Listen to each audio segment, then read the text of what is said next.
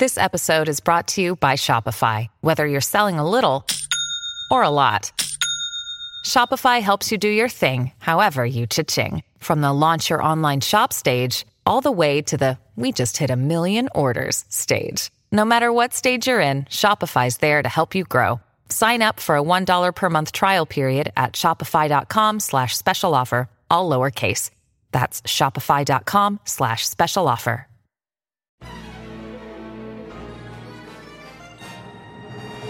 There once was a man named Gold Roger who was king of the pirates. He had fame, power, and wealth beyond your wildest dreams. Before they hung him from the gallows, these were the final words he said. Our perspective is yours for the taking, but you'll have to join us first. We left everything we debated at the Yonko table. Ever since, pirates from all over the world set sail for the Grand Line, searching for the Yonko table, the table that will make their dreams come true. Yo, folks. Welcome to the latest and the greatest from the Yonko table. That's the voice of Grandmaster Hoop coming at you from the hot seat. And we're coming at you with the latest episode of Moon Knight. That's right, everybody. We're here to deep dive episode 5 of Marvel's hit series on Disney Plus, Moon Knight. And boy, oh boy, after the wild and crazy episode of episode 4, here we are in episode 5 where things get a little more crazier, but we get some much needed answers to satisfy our feeling. But with me, as always, is Dr. Jay Saturney. Dr. Jay Saturney, how'd you feel about latest and greatest from Moon Knight? The latest and greatest. It is indeed quite the latest and greatest episode of Moon Knight. You could say it's akin to a certain vegetable. I'll let you take it from there. Oh. But oh god, this episode was fantastic. I mean we'll deep dive it as we go along, but I think it's even better than last week's episode, and I think we're on track for it to be the best Marvel series. I don't know. We'll see. We shall see. We got one more episode after this, but damn, what a way to set up the finale for next week, because I'm excited. I have a lot of great things to say about this episode, but yes, I'm here for Moon Knight. Very well spoken. Well, we are not alone in our journey into the Duat and talk about Moon Knight. Let's hear what supernovas will be joining us in the Duat to discuss Moon Knight. Who's that dork? It's Darce. All right, let's get into this. All right, I'm just gonna today. This is an honor. This trinamic trio, just like how you thought that Mark had 3 personalities, we're finding out that it's not as many personalities as you may say. Listen, if we're talking about who called what the last couple weeks, I straight up said that this personality bit with Mark and Steven was likely created before he met Khonshu. And Definitely. Bam, the onion was peeled. Would you describe it as an onion, Grandmaster? I would describe it as an onion. There are a lot of layers here, and this episode peeled back a lot of layers pertaining to Mark and Steven, and we took a big bite out of this succulent onion. I don't know if you want to call it a red onion, a white onion, a sweet onion. Whatever onions were from holes, that's what it is. Funny enough, the children and I just read holes. So, Holes. Ooh. right. I got my Sam hat, but listen, I'm digressing. Listen, as we talk about this episode, I just want to put this in y'all's heads, okay? The episode is titled, I watched it twice. Okay? I don't blame you. It's a great episode. I had time. First of all, the episode's titled Asylum, okay? And asylum can have 2 meanings, all right? I'm going to throw these meanings out at you. Bro, lay it on. One can seek asylum, and that's usually pertaining from one fleeing a country for whether it's safety or protection. All right, so one can seek asylum. And then 2, an asylum, of course, is an institution that offers shelter and support to predominantly the mentally ill. Okay. And I'm just gonna say this, that is the perfect title for this episode.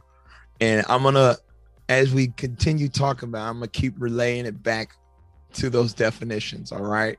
But the other big thing here that this episode sets up, and this is in the beginning of the episode with his back and forth with Harrow, is the organizing principle. See, I took really good notes on this episode. Ooh, psychoanalysis. It is a thing, and that is my big thing that I like about Moon Knight. Is it is a psychological thriller. Okay, the organizing principle is when the struggling mind builds places to seek shelter from different aspects of the self from our most traumatic memories. So we will cycle back to all this stuff. I'm laying those 3 themes on the table and let's roll with it. So yes, we're coming off of last week's episode, the great cliffhanger of Taweret, as Darce has featured in his background. And as we done our own research, Taweret is, yes, the like goddess of fertility and children and motherhood, and she's here to guide them to the afterlife. The afterlife, it is confirmed they are dead. They are definitely dead. Also, it is so cool that they confirmed that there's multiple ways to the afterlife. Like, I love that they threw that in there, that they're like, oh yeah, there's a bunch of different planes that lead you to the different realms of afterlife. And I'm like, wow, did they just like coexist all like religions into like one line in one Marvel TV show? Like, that was kind of crazy. I mean, that's kind of already how I like to think about religion. I don't want to get too religious, but I like to think, get to a point and they're like, who do you want to talk to? And then it's like, yeah, all right. Talk to Zeus. Zeus is down the hall to the left. Right. Then it's like, well, if you're still a bad person, you're still going to go to the equivalent of a bad place. So, but yes. I am glad that they did bring that up just for the sole fact. And this was always something I had in the back of my head when I was watching just the MCU in general. I never thought they would address it, but it was the question of, well, if someone who is overly religious, like let's say the Westboro Baptist Church, right? They are looking up in the sky and they see Thanos coming down with the Infinity Gauntlet. Wouldn't that throw their entire religion into question, right? But you could say, well, no, it doesn't, because again, like what Taweret said in this episode, there's still technically an afterlife for each and every religion, despite all the shenanigans that go on outside the universe. You got the Eternals going on.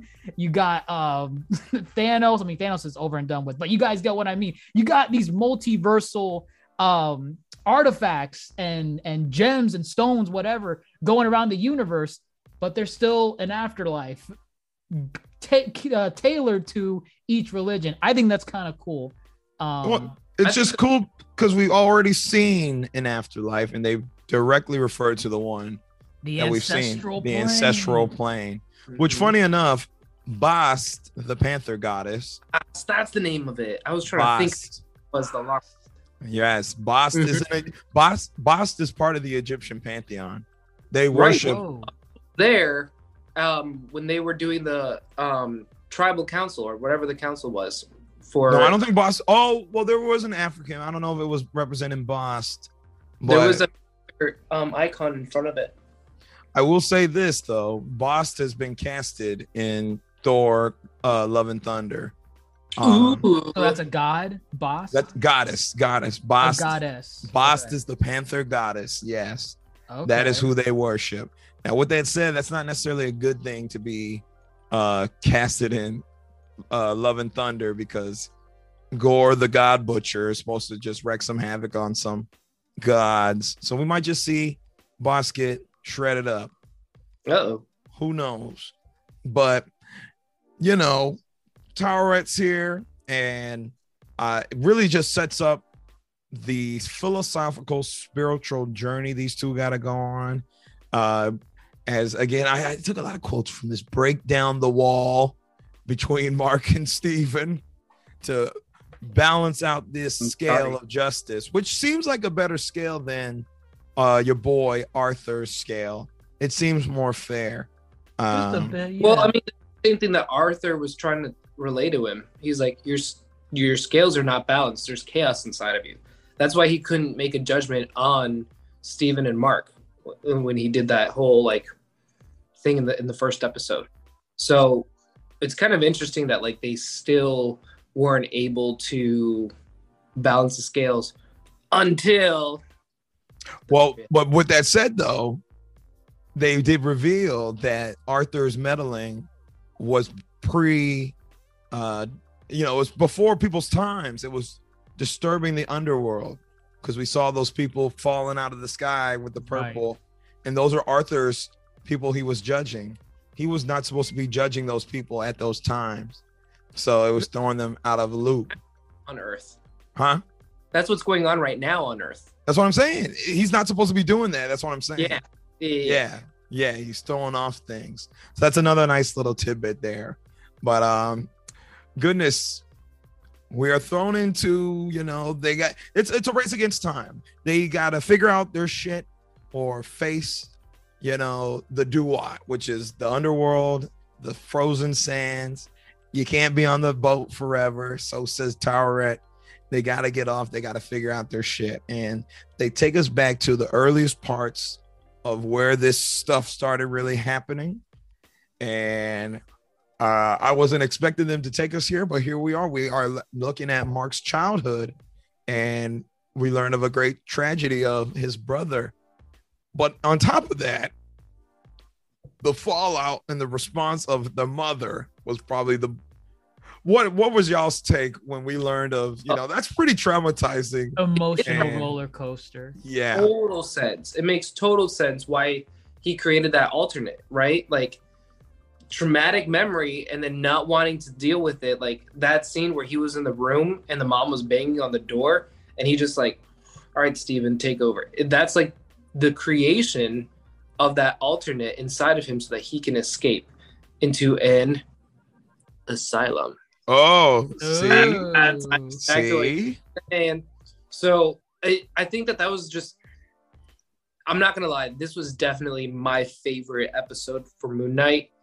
Is it better than WandaVision? No, but I mean, this episode definitely was, it was so like refreshing to see kind of like that take of it all, like I really wish Dr. Rico was on here because she gives so much great insight, but this episode was, I felt the emotional pain. Like Oscar Isaac does such a great job, like his acting and all that stuff, like it was so good. But I really enjoyed how that kind of was played out. I feel bad for the kid. For me personally, it kind of brought me into a place where like there was one moment where me and my little brother were playing around and I put him in a very life-threatening situation, and I'm very grateful that he survived that situation. But I'm like, man, like how crazy would it have been if things didn't go the right way? And like how would the mom react? How would my mom would have reacted? Like that's kind of crazy that, and I shouldn't be using the word crazy so often. That's kind of bananas that like that has been kind of going on inside of Mark, and that he had to like compress himself and to like divide himself into, all right, I have to take on the moments of pain and anxiety and stress, and I'm going to create an alternate that can enjoy the good moments and have the happy childhood and have moments where that person can relive. So it's kind of nuts to think about, but then also very interesting to think that all of the moments that he had with Layla were not moments that Steven had with Layla. It was moments that Mark had with Layla. I think it's because Mark is starting to figure out that like I do deserve happiness and I do deserve to be in moments of good and like be with Layla. I will say, I did not see the direction that flashback was going in. I thought it was going to be, because usually, especially with a Marvel property, a Disney property, something as traumatic as, Mark losing his little brother due to him taking him out into the caves, wilderness, whatever. I thought it was going to go more so in the direction of,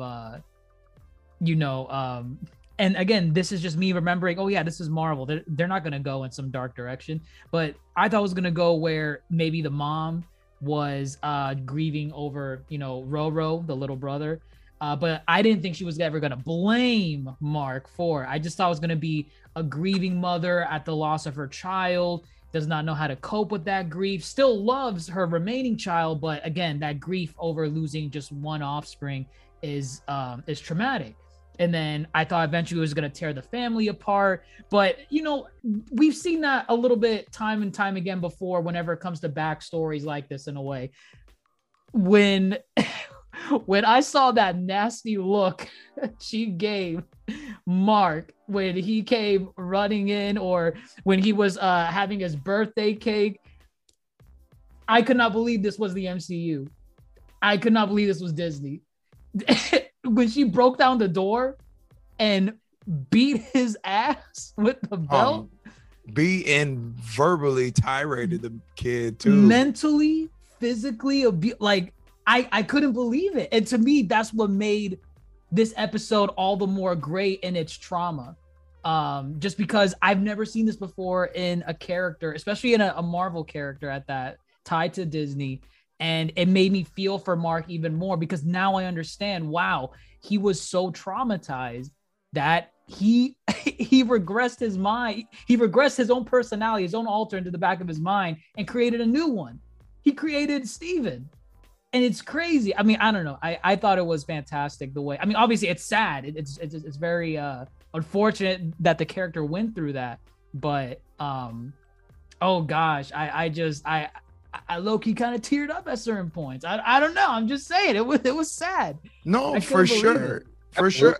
The whole family suffered, and it's like they all, kind of coped differently. The mother, there's no excuse to beat your child or abuse your child. However, it's like, I can't say, you can't dictate how one is supposed to respond, is all I'm saying, right. Because she does that, Mark, goes into a cradle and creates a new alternate for himself. And then the dad is the one who's trying to hold the family together. He doesn't get enough credit, but here he is dealing with a grieving wife who's in constant grieving and suffering. And here he has a son who blames himself too. And, and he's also grieving too, because everybody's grieving, and this whole situation is terrible. But I think the really, cool layer is that, as Darce just relayed back to my earlier thought, you seek shelter, and I think, and I like little details. What is it? The Stephen Grant. It's have no fear when danger is near. Stephen Grant has no fear. Yes. And that's what happened, is that Mark was genuinely scared, and he knew he was in quote unquote danger, and he resorts back to Stephen Grant. And again, it's not like he chose Stephen out of his psyche. He already was pretending to be Stephen Grant in his sidekick roster with his little brother. So, the mind naturally just picked that out of his, of his treasure trove of memories. And was like, oh, wait, yeah. I thought little brother was Stephen Grant. Either way, the fact that they were pretending as children to be Stephen Grant, it was just like, the mind was like, oh my God, we got to get something.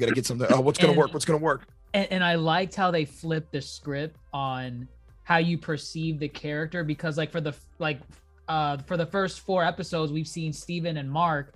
We've always perceived Mark as the brave badass that knows how to fight and handle a situation, and we viewed Steve for the most part as the very calm, timid, somewhat afraid of to get into altercations type of character. But then when you look into Mark's backstory, this is probably one of the few times he felt weak, he felt powerless, and he was genuinely afraid of what was going to happen to him. And in that sense, he created Steve, a person who is in a way cowardly in the beginning, he created that altar so that he could combat the fear that he did not want to deal with, which of course was the trauma he experienced with his mother. I thought that was fantastic. Yes, no, that's a beautiful layer. Steven was created out of fear and openly acts cowardly, but in doing so, his whole creation was purposeful in that he was trying to be brave, how to face your fears. The way that I also took it was like, I thought it was the little brother, Roro, that pretended to be Stephen Grant. And when he went into, like, when he was not wanting to deal with the situation and he, like, had Stephen come out, I thought that in a way that was, like, him keeping on, like, the memory of his brother throughout his life. So that way he didn't have to deal with the fact that he didn't have his brother in his life, that his brother was still kind of a part of him. Where it was kind of like, okay, I kind of want to disappear from this. And I want to let Roro take over or Steven take over, because that's kind of like the one that mom liked, that's the one that mom missed. So if I can just give her like a semblance of that. And that's why I thought when he was like, oh my goodness, look at this room. It's a total disaster. I'll have to pick it up. And like trying to pick up all like the stuff from like all this. I thought that was like him channeling his little brother more than him channeling a different alternate. You know what I mean? I could be totally wrong in that theory, but I feel like in a way of grieving, it's like trying to take on like the memory of that person, taking it on for yourself. I feel like you could probably mix some of that in there too. Obviously depending on who was the one playing Dr. Grant during their little playtimes together. Right. And also, I think, was it episode 4 where we got like a little spoof of like the real Dr. Grant? Yeah, what they were watching. Yeah. Did that person have a British accent? Yeah, he had that's why they did the British accent. Okay, right. Yeah, I feel like you can interpret it in a lot of ways. Well, one thing that didn't click, and again, I took to Twitter to find out if I was the only one that missed this part, and apparently it's a potential theory thing that's going on. But so Mark created Steven to avoid the trauma that his mother would inflict on him. But Steven doesn't ever remember his mother being abusive. No. So some people are saying, well, in those moments when Mark's mother would beat him, did Steven also create an altar to escape that fear? Because Steven doesn't remember any of it, but Mark created him to escape from that. So why doesn't Steven remember how his mother really was if he was the one that was present during these moments? It's almost that, like, that's why I think it's his little brother. He's trying to channel his little brother, the one that the mom wanted, so that way the mom can console him. It can be like, oh my goodness, honey, you're back. Like, it could be like a mental traumatic situation that both of them shared, because Steven has positive memories of his mom. Steven has memories of him talking with her on the phone every single day, and it could also be a form of Steven's escapism and I think that's kind of what they were also alluding to when he was talking to Dr. Harrow, and he was looking at the phone and he's like, no, my mom, she doesn't want to pick up. She's not going to, she hates telemarketers. Like, she's not going to do it. And then he's like, okay, I have her here on the phone. Do you want to talk to her? And he looks at it and he's like, no, because my mom is dead. I think in a way he was mentally blocking that out himself. Well, yeah, that's the thing. And that's why I don't really get behind the channeling the brother, because why would you want to channel your brother to get severely beaten by your mom, Right. Like, I take it as it is what it is. It's escapism from the traumatic experience. Steven takes the physical brute of the force, but he only remembers, he preserves the good memories of the mother inside. Okay, the reason so it's still him present during the right. Like, you're not of the party that thinks Steven created an altar to take the beatings on top of Mark. Oh no, Roddy? I mean he could have with the whole theory of the third. I just don't think it's channeling his younger brother. I think that would, kind of defeat the purpose. But also Steven doesn't have any memories of the brother either, because if you have the memories of the brother, you have to know what happened to the brother, which Steven had no idea about.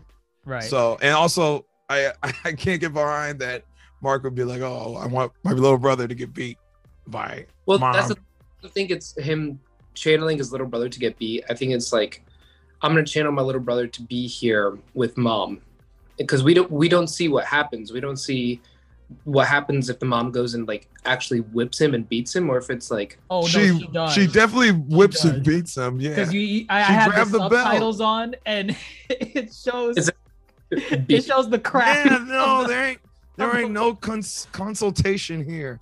She straight up whooped. She said, "This is Mark. He gonna get it. He took my row. He gonna get it." So, but of course, you can look at it and interpret it many ways. But I think the simple matter of the fact is, this was the birth of Steven, and now Steven is an active player in the life of Mark.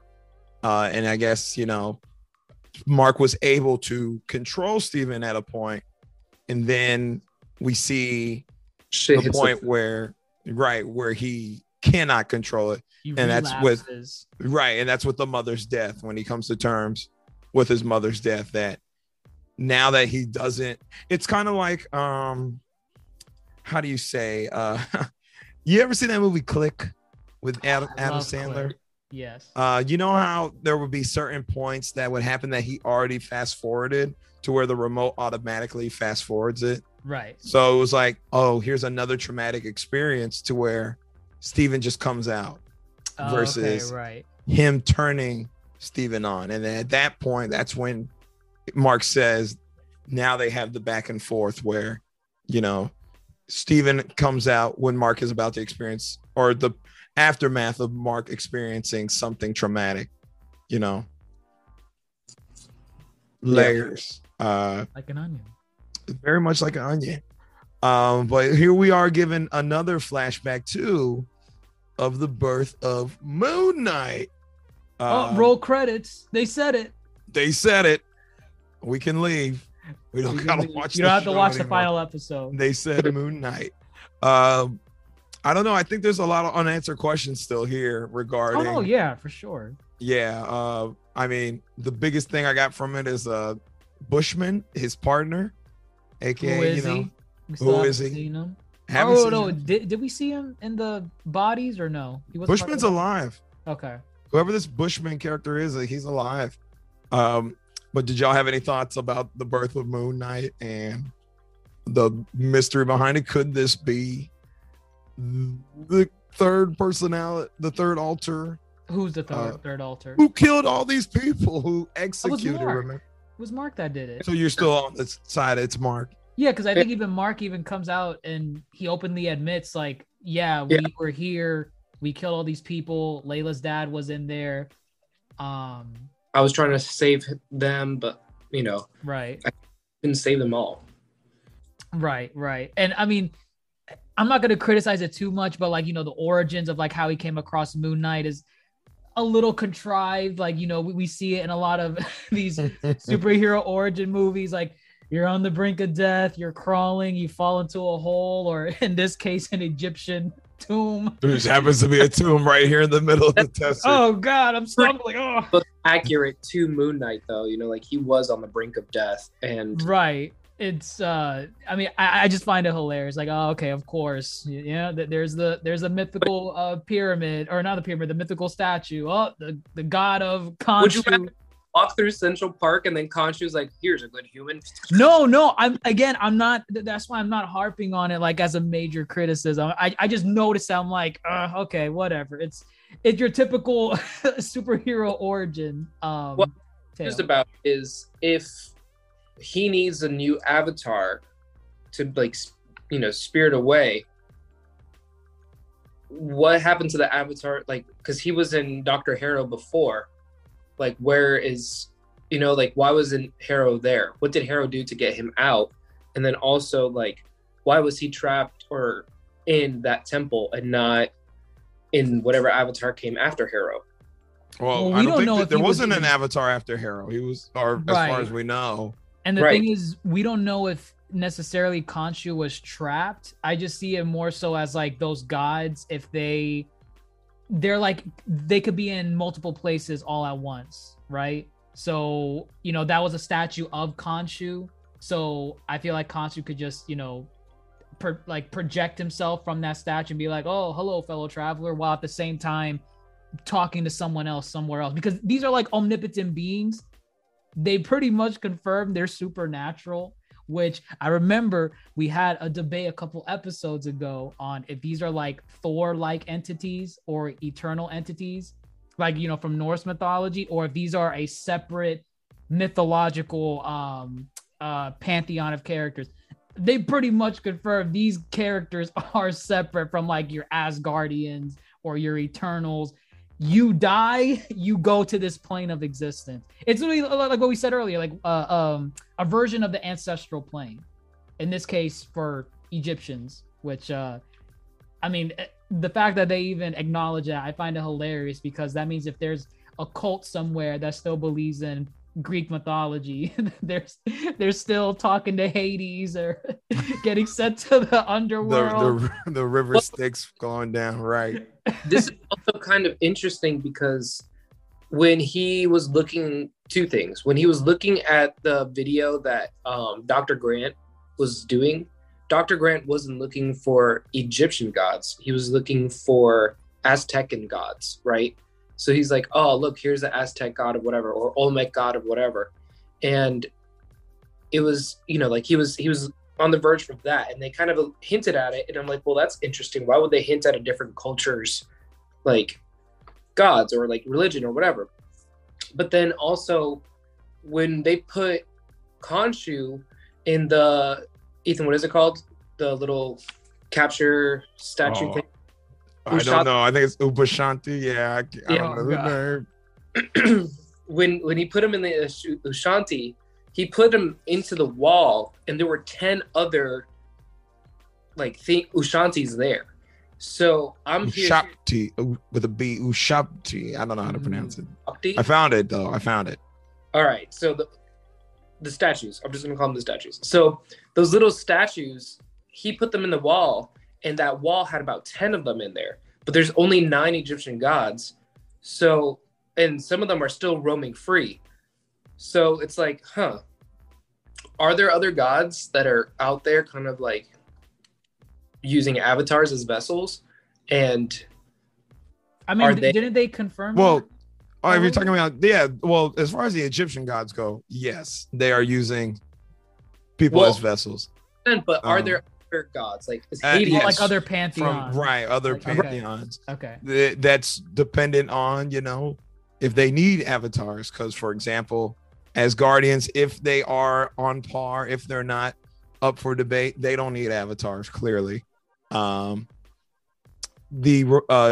Greeks, we're going to see them in Thor, Love and Thunder. Don't think they need avatars, nor have they needed avatars in the past. You know, the whole thing is they sleep with mortal people. And that's the thing, like, what's the line, you know? Right. Like, Right. Because the fact that they're showing Zeus, we don't know yet if that's like an afterlife place that he's in, or if that's just another dimension, like, you know, Asgard is. Right. To me, it seems everything kind of operates kind of on a linear. They all run parallel to each other, and they create their own intersections. But depending on how far you are away from, let's say Earth is down here, depending on how far away from you, that's where you might need an avatar to physically get there, you know, and act as your fist of justice. Huh? It could also be a cross-dimensional thing. Well, that's what I'm saying. The intersection you have to cross. Literally, there's like planes you have to cross. I thought you meant like Guardians are on like a different planet, and that's kind of far away from Earth. So they've been back and forth, and here we are talking about like the greater Marvel. They've been back and forth as to what Asgard is, because at one point you can only get there from the bridge, the Bifrost, and then in Thor Ragnarok they flew a ship there. Like, you know, You're or they loosey-goosey. boarded a ship and they just flew, and then they ran into Thanos. So what is it, a planet? Who knows? But Wait, yep. Yes, they boarded a ship Yeah, and at they the end left of Asgard. Ragnarok. Yeah, To go off of Asgard or to go onto Asgard? to leave Asgard. To leave. Right. Because it was getting destroyed. But it's that's the what fact I'm that they talking left about. on a Right. ship. They just went east or something, and they just left Asgard instead of what they established before, which was you got to take the Bifrost to Oh, I see. leave and enter Asgard. Yes, yeah, that's my whole point. It seems they just doing whatever they want at this point. Let But them. I don't think Khonshu was trapped this time around because you could see him. You know, it was not the same type of statue that he's Oh wait, trapped you mean in when currently. when he birthed Moon Knight? Right. Okay. Right. Yeah, no, he was definitely free. He was just definitely chilling, waiting for someone to come be his fist of justice. So, but yeah, I think that is probably going to be one of the last few questions to cover up is what really went down at that execution, because that's really up in the air still. And you know, with the third altar still looming about, I felt like they were going to allude to it a little bit a couple times. We'll save it, but there is one here. No, we could talk about it. All right, there's a scene where he's talking across Dr. Harrow, and I know what you're talking about. yeah, I think I know Twitter was going in on Go this ahead. scene. They're like, yeah, he really did have a slight different accent. It was almost like a northeastern American accent, kind of like Bostonian or New Yorker. And it's when he had picked up the glass and he was about to stab Arthur. He was like, "You're not a real doctor." And like, what's going on here? You're like, oh man, I wish I could recite what he said. I know what you're talking about. Yeah, it's the part where he grabbed like the glass award thing that he had. Yes. Yeah. Mm-hmm. In that moment, people are saying that's neither Steven nor Mark, because one, if you go back and watch that scene, he does have a different accent. It is not, Steven's British, and it is not Mark's normalized Oscar accent. Isaac. Right. It's just Oscar Isaac talking. This dude has it's almost a lisp to it too. Go back and watch that scene, and you might think that is the third altar, who seems very on edge. Seems very on edge. Right, because it doesn't even if you're ignoring the accent, I remember watching it and I was kind of taken aback because obviously it wasn't Steven speaking, but I assumed it was Mark because Mark was the only one that was, well, I guess later on Steven came in too, but Mark was the main one always jumping back into Dr. Harrow's office. But when he said that line, I remember even watching, I'm like, that's kind of weird. That doesn't sound like something Mark would say, but I didn't question it. I didn't think like, oh, that must be the third altar. I did notice that it seemed almost out of character for Mark. That could have been the third personality. I don't know. It could be. Personality, if there is a third personality, I think is stuck in that sarcophagus though. Which they did not go back to. They did not. But with that said, I don't even know if we'll ever go back to it now because, given the ending of the episode, right, bigger implications going on. But here, final act, they ran out of time. They ran out of time. Now it's again this mummy movie where the dead are climbing back on board, and Mark's doing his best, and he's like, tell Steven to hide. And I really like that Steven stepped up here. And you know what? It is the classic trope of when your favorite character gets a backstory and B's a hero. Captain Falcon's looking at me because I'm about to cry. Do your best. They're being a hero. And they have their big hero moment. Did you actually cry? No, but I'm thinking about it. I'm thinking about it now. Oh my gosh. And he says, you got this, Mark. You got this. But if I'm you, that means I've got this too. God. There we go. Oh my! It was a beautiful Tear scene. from your eyes. It was a beautiful scene. I'll give you that. I was hyped up for Mark. I'm sorry, Steven. I was hyped up for Steven. I was hyped up for both of them. I was hyped up for both of them. Because I thought they were both going to come out of it. I mean, I don't know how Steven would get out of this, but I don't want to think Steven's dead yet. I mean, again, I don't know what way they're going to even try to save him or what convoluted plot point they're going to make up to potentially save him. But as of now, he is gone. Steven! I don't know what they're going to do to save him. Steven! Turn the boat around. Mark was traumatized. He didn't want to. Oh my God. And I loved it too, because you kind of, in a way, they were kind of like brothers also. Right? Yeah. Right. Now, if you want to talk about channeling the brother, you lost one brother and he made a new one. He made a new one. And then Steven, I think even the goddess's name, Tarouet, she came in once she understood who Steven and Mark were. She even said, "Oh, so like twins, right?" And then I think Mark was one said, "No, nothing like twins." So Steven's like, "No, yeah, like twins." I mean, it was perfect. Mark just lost his brother, and God only knows what's in that sarcophagus still on that boat, because he's technically still on the boat. Is he on the boat? Yeah, I thought he made it to the field. No. Oh no, that's right. Right.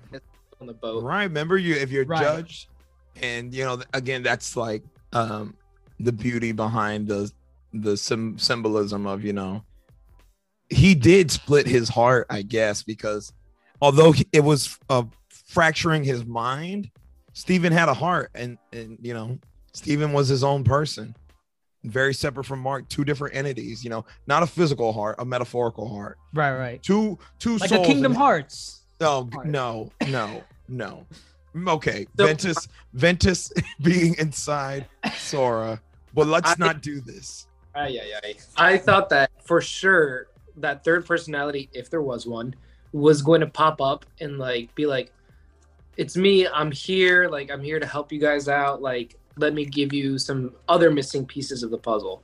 And then Tarouet was going to like take out that heart, put it on the scale, and then that would be the balance. I thought that for sure was like the final closing of that scene, but it was kind of interesting to see that once Steven was gone, which I thought was like the good part of the scale. Like once Steven was gone, the scales ended up being balanced out. And so like Mark was by himself was worthy, Well, that's the thing I think Mark needs to realize is, as Steven said in that moment, he said, if I'm you, I got this. Steven should technically still be a part of Mark. He's always with Mark. He's from Mark's creation, Right. He's a part of Mark. This whole journey they're on is, psychological in nature, but also philosophical. But he just had to come to terms with his trauma. He had to confront. These are memories he did not ever. He buried them, and he pretty much buried them inside Steven. And that's why Steven doesn't know about them. And that's why Mark was like, "You don't need to go back there. We don't need to relive that." This is Mark facing the trauma that has happened to him, and how he's locked it up and buried and never really confronted it. But, as far as someone helping him along the way is Steven. Let me refer back to one of the things I mentioned. Break down the walls between Mark and Steven. Although Steven was made to combat the trauma, it was wrong of Mark to basically shut Steven out of everything, That's how I see it. And so Steven could be dead. I think Steven's still here. There's no way they got rid of him. I refuse to believe it. Yeah. Right. Was Steven like around during Mark's life after he left home? He was always there, but he never lapsed back into Steven. That's why they said when he went back to his mother's funeral, which he established happened, I think it was 2 months ago, from the start of this series. He said that's when you started coming back again. Bleeding. That's what he referred to it as. So, and then I'm guessing it just started occurring more and more frequently, which I imagine at that point, that's when he left Layla. Yeah. Well, that's what he said. Yeah. Thinking back, he said, I lost control, and he couldn't control Steven frequently coming back, all willy-nilly, Yeah. He couldn't deal with the trauma. Right. No, exactly. So, and I mean, it is also very traumatic that, like, if he never got that closure with his mom, that, like, she's gone and I'm never going to be able to really fully get that closure. So it totally makes sense that Steven pops out every once in a while. Yeah, because Steven, it's like, again, Steven was automatically triggered to come out at certain points, especially involving his mother. And that's why Steven, hello, mom, always calling the mom. Hey, again. Right. So I like to think Steven's here still. We'll see come the finale, but we're already at the finale. We're already at the finale. And also very crazy that next Wednesday we get Moon Knight. And then right after that on Thursday, we get to see the other Steven. Stephen Strange, right? Steven. They're very good with their timing. They're very good. I always credit Marvel to being very good with when one show ends. Oh, the movie's out. Oh, the movie's over for 3 weeks. Oh, the new show's out. Very good, Marvel. Very good. I wonder if my theory is correct that they're in a different universe or multiverse. Except that not every Marvel property has to tie into MC. Hulk does not need to smash in from the ceiling and say, "Quick, Mark, Avengers assemble!" Allude to something. They don't need in a different multiverse, and then America Chavez is going to open the door, and he's going to be like, "Who are you?" The most you got was the mentioning of the ancestral plane, and I think that's actually perfect. Any other universe. Also, so could Madripoor, because it's just a city. It can be crossed. Madripoor, right. That's all you're going to get. And that's it. It's in a different universe. I'm calling it now. I don't see a purpose of doing that, just... Because this is the next phase of Marvel. I don't think it's the next phase of Marvel. All the other Marvel things that they announced are within this What universe. Makes Moon Knight... Portman is in the same universe as Love and Thunder. What makes Moon Knight as successful as it is right now, it does not give a flying shit about tying back into the MCU. And again, this is what drew Oscar Isaac, which I believe he is carrying this series on his back gracefully. That's one of the reasons why on his back he came in. He's like, what drew me to this series was that it was not entangled in this Marvel MCU mumbo jumbo. Clearly it is in the MCU, but it is just preoccupied in telling the story of this brand new character that most people have never heard about. You ask the average comic book person, the average MCU fanatic, they're gonna be like, Moon Knight? I've never heard of him. Was he the one in Marvel's Ultimate Alliance? The dude from Spider-Man Web of Shadows? The dude from Web of Shadows? Exactly. That they are focused on making sure, do we love this character? Are we invested in his powers, his gimmicks, his persona, all that stuff? And I got to attest to that because if you look back at the Captain America First Avenger, Thor, Iron Man 2, those movies did not succeed as well or are not as highly rated because those movies did this thing where they definitely tried to tie it back to everything else going on, which is why, yes, what do you mean Phil Coulson is in all those movies? Like that's right. Yeah, he is. Well, okay, he's not in First Avenger, but he's in Thor.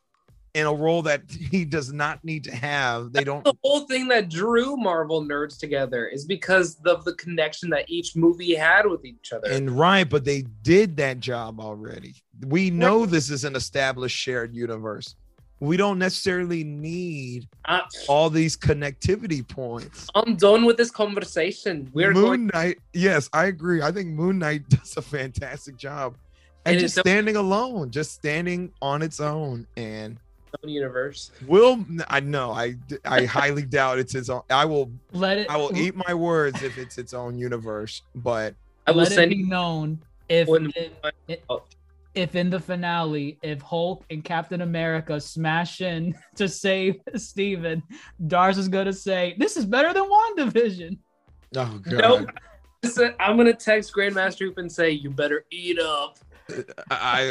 Great. I guess I'm starving that night because I Don't doubt they went all 5 episodes with no true huge reference to the greater MCU. I doubt they're gonna blow it on their finale and just be like, oh yeah, remember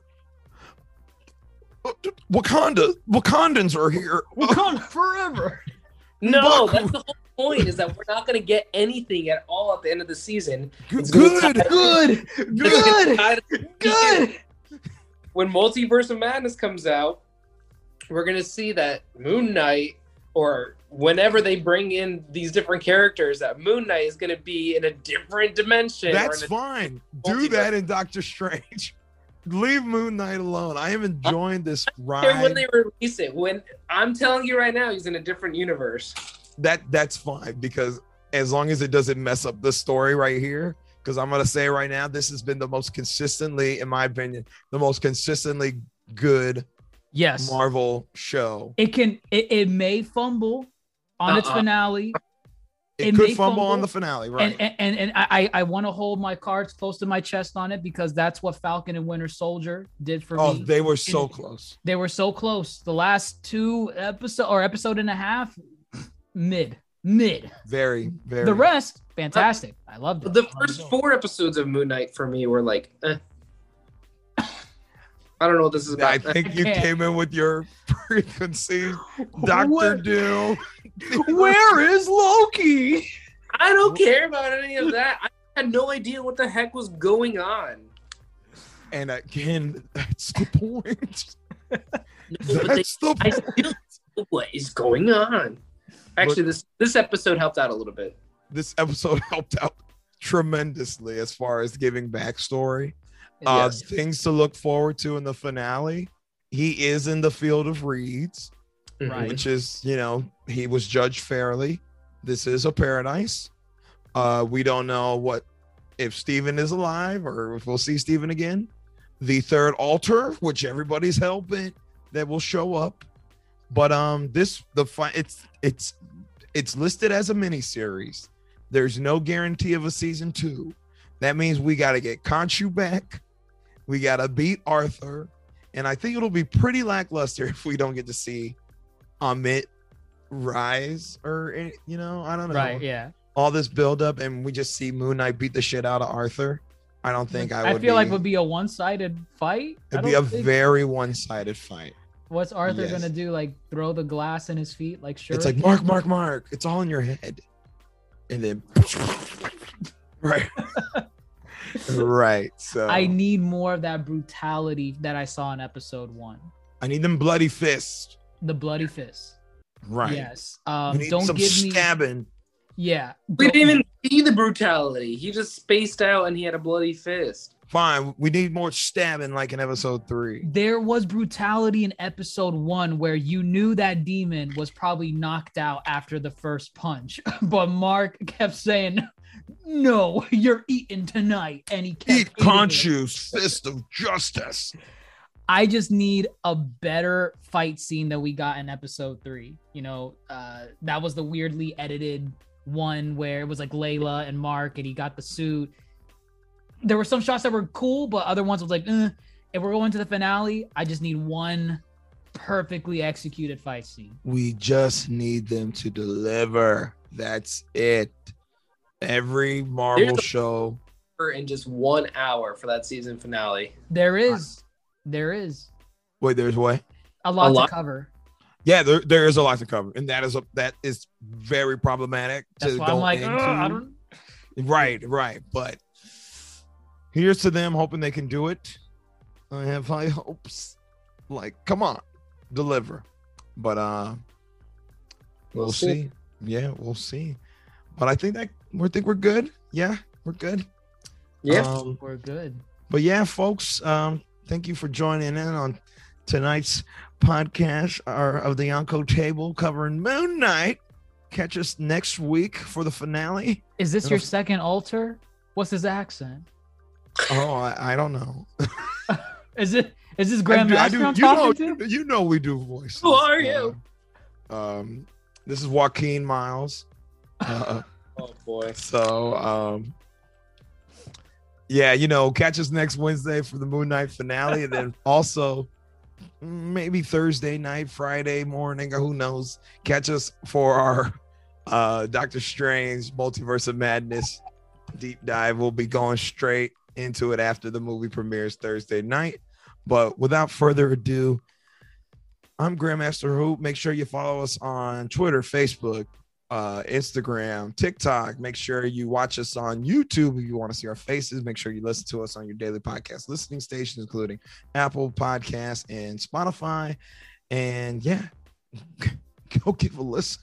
Tell us what your thoughts are. Tell us what you think is going to happen in the finale. Tell us, do you think this will tie into the greater MCU? Is this its own universe? What do you think? Will the third altar finally appear? We want to hear from you. But hey, without further ado, I almost said Dr. Jason Turney. I'm Grandmaster Hoop. That's Dr. Jason Turney and Supernova Darce. Take care, folks.